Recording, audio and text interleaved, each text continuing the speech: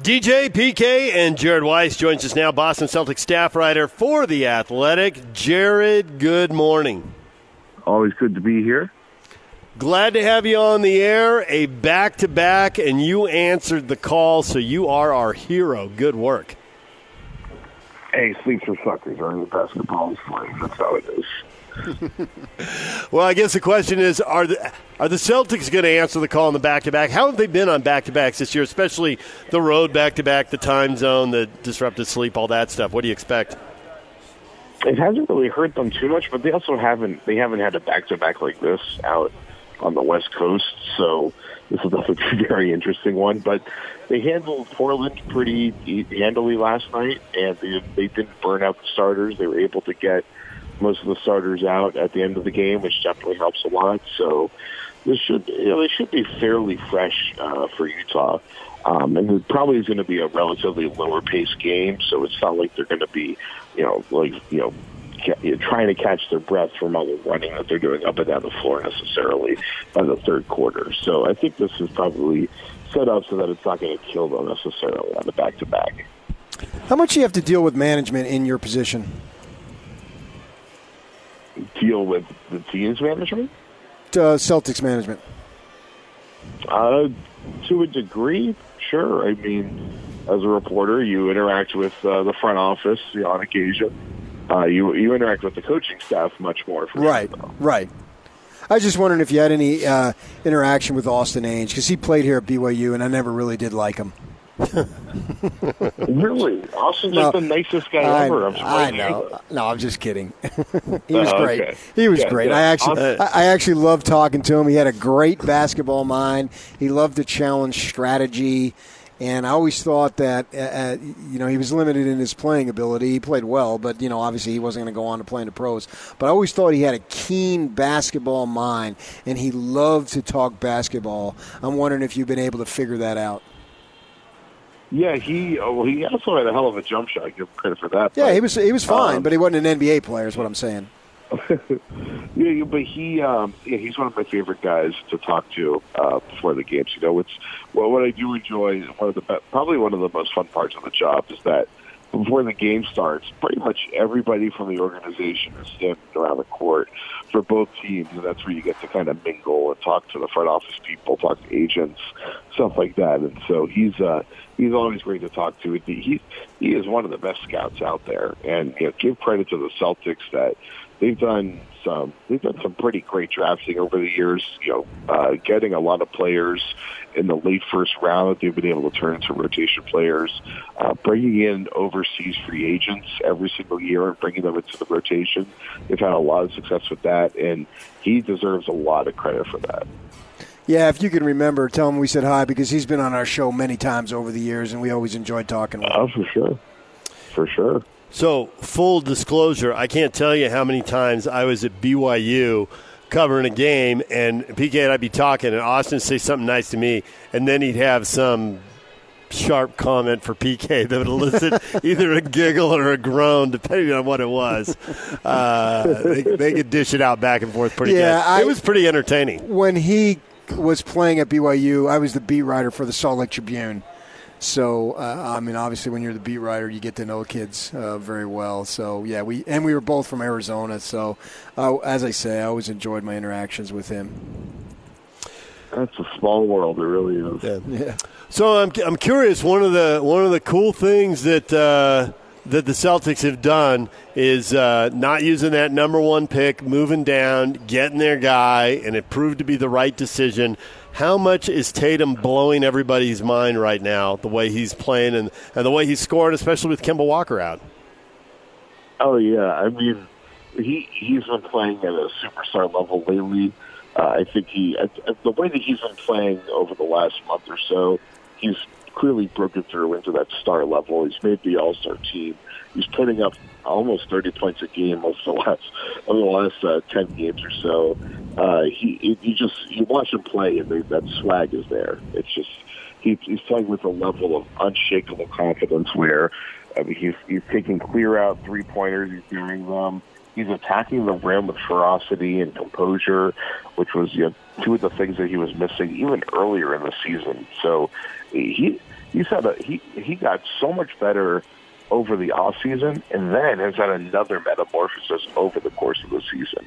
And Jaylen Brown also, as well, has just been a little bit quieter, probably just because Tatum is out here taking step-back 30-footer threes and burying them, so he's getting the more flashy stuff done. But I've been as high as anybody out there on Tatum, and even he is ahead of where I thought he could be. This is like year 5 on my projection calendar for where I thought he would be. He's already there. So, the sky's the limit for him. He's going to be, just like with Donovan Mitchell. It's like the things that he's doing. It's like how good could he become? It's hard to even imagine that there's a ceiling for those kind of guys. So they got a lot of talent. They're a good team, but yet they're still third in the East, obviously trailing the Bucks, who are looking like they're all that. And Toronto, I guess you could say, has been a little bit of a surprise. But nevertheless, my thought for you regarding the Celtics is going forward, they still need to pick it up a little bit, I think, to be a serious NBA contender. I think they're a contender, but in order to get at a higher level, are they going to make changes? Or are they going to allow kids like Brown and Tatum to grow into it so when in their 5th and 6th years they're heading into their prime and then they'll be ready? Or maybe a combination thereof. Yeah, I think the question is what kind of addition do they need to make next offseason? Because, obviously we have to see what happens this year. They might be in 3rd place, but frankly, they're playing like a straight-up title contender right now. It's just that Toronto and Milwaukee are just won't lose. It's kind of it's insane. Those teams are playing at historic levels, and I think that when you get to the playoffs, I think the record will matter less, and things are going to even out a little bit. Milwaukee's one of the best teams I've seen ever, really. So we'll see. At least from the way they're performing, not necessarily on paper, but the way that they're performing, they can't lose, and they're on pace for 70 wins. So, they'll probably be on their own tier of any team in the NBA when we get to the playoffs. But, where you are in the standing, stuff like that, it doesn't really matter as much when you get to the playoffs. You're in a 7-game series. The Celtics clearly have the talent to win the title this year. It's just that they need everybody to be on top of their game. They need to be shooting really well, and they're going to need some luck with the opponent not shooting well and to make some turnovers if they're going to get that lucky.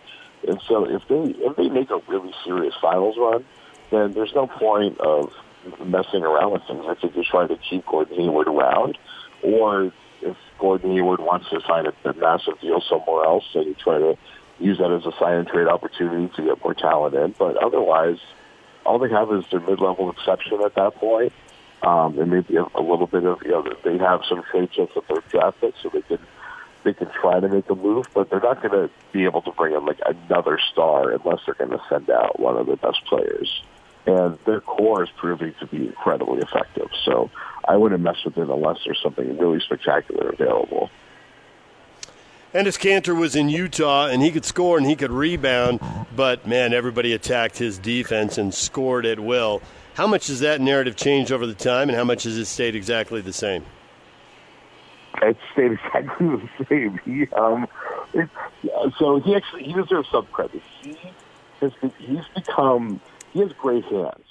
And the one thing that he has gotten better at is that when guys attack him, he's really good at swiping at the ball and getting steals and deflections, in a way that we never really see from big. Usually when a big man's getting attacked, he has his arms up, he's trying to block the shot, while Ennis, he's trying to snatch that ball away while the ball's still on the ground. And he's been able to save himself in some huge moments by pulling that off. But on the other hand, if any team gets him out in the pick and roll, he still struggles significantly to contain them. And that is something that has not changed. But between swiping on the ground, he's actually been probably he statistically has been their most effective defender against Joel Embiid, who's the main guy that they have to get through in the Eastern Conference on the block. He's been good as a post-up defender for the most part. So he's not a complete sieve and a complete waste on the defensive end, but he has proven to be enough of a weakness on the defensive end out in space that a lot of the time the Celtics, they try him in the first half, and then it doesn't work, and they don't bring it back out in the second half. And I wouldn't be shocked if that happens again tonight, except that he's probably matchup-wise the best guy that they have against Gobert as far as size and power and length. So maybe he'll probably get more minutes in this matchup. So I found that interesting what you're saying there as far as the Celtics going forward, moving one of their higher-paid guys to get somebody else in. And you look at the roster, and it screams like that guy is Hayward. Do you think that will happen? I don't, at this point, think it's going to happen. The big question mark is whether Hayward opts out of the final year of his contract. So he has 1 year left in the low 30s. And with everything that's happened with him in his career, it wouldn't be surprising if he would be willing to take a yearly pay cut so that he could get a long-term deal. If he could get a 4-year deal at this point in his early 30s, that might be he might decide that that's the move for him. And then the question is whether he would want to stay in Boston or not. And while things have been really tough for him for a long time in Boston, now things are finally great. It took a couple of years. He finally is healthy. He's finally playing, close to the player that he was before he got injured. He's finally a key part of a contending team, and I think he's in a place where he's pretty healthy, and he doesn't want to mess with that necessarily. And frankly, if he wanted to become a free agent, there's all the teams that have the cap space to sign him right now. They're all bad teams. There's not a single one out there that could make a move for him that he would be contending for. But there's sign and trade possibilities, so you never know. It seems like the way that free agency is going to go nowadays is with the ease of sign and trades, you could pretty much go wherever you want, even if he doesn't have cap space. So it'll be hard to figure out what happens from there. I don't think there's much of an impetus to trade him at this point, just for the sake of trading him. But if he decides he wants to go get a 4-year, $120 million deal somewhere, and the Celtics don't want to commit that to him, then they may have to do a sign-and-trade deal. But the likelihood of a sign-and-trade deal netting positive value is extremely low.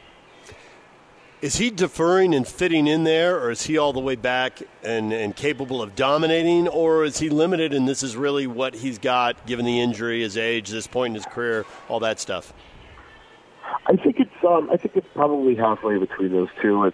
I think that he's clearly deferring, he's clearly sitting back, but he definitely can't finish the same way that he could before he was hurt. I think almost everything else in his game, his perimeter game, his mid-range game, all those, kind of hesitation moves and quick hard stop floaters in the lane that he was so great at. He's got pretty much all that stuff back, but he doesn't quite leap over people and finish the way that he did when he was in Utah. And we just saw that become a problem in the Laker game the other day, when they just barely lost by a bucket, where he had a few plays where he did that hard stop right into the basket, and he had his feet spread apart. It was a very awkward stance, and he couldn't quite jump out of it to get an easy finish, and so he had to put up a tough finish, and he ended up rolling out. And so it's those little things like that just show that the margin's a little bit lower than it used to be for him. And so that's why I think he's in the perfect position where he can get away with not being able to make some of those finishes because he's on a team with so many great finishers. So I think it covers up for some of the weaknesses that are still there for him pretty well. Jared Weiss covers the Boston Celtics for The Athletic. Jared, we really appreciate a few minutes. Thanks for joining us. I appreciate you having me on.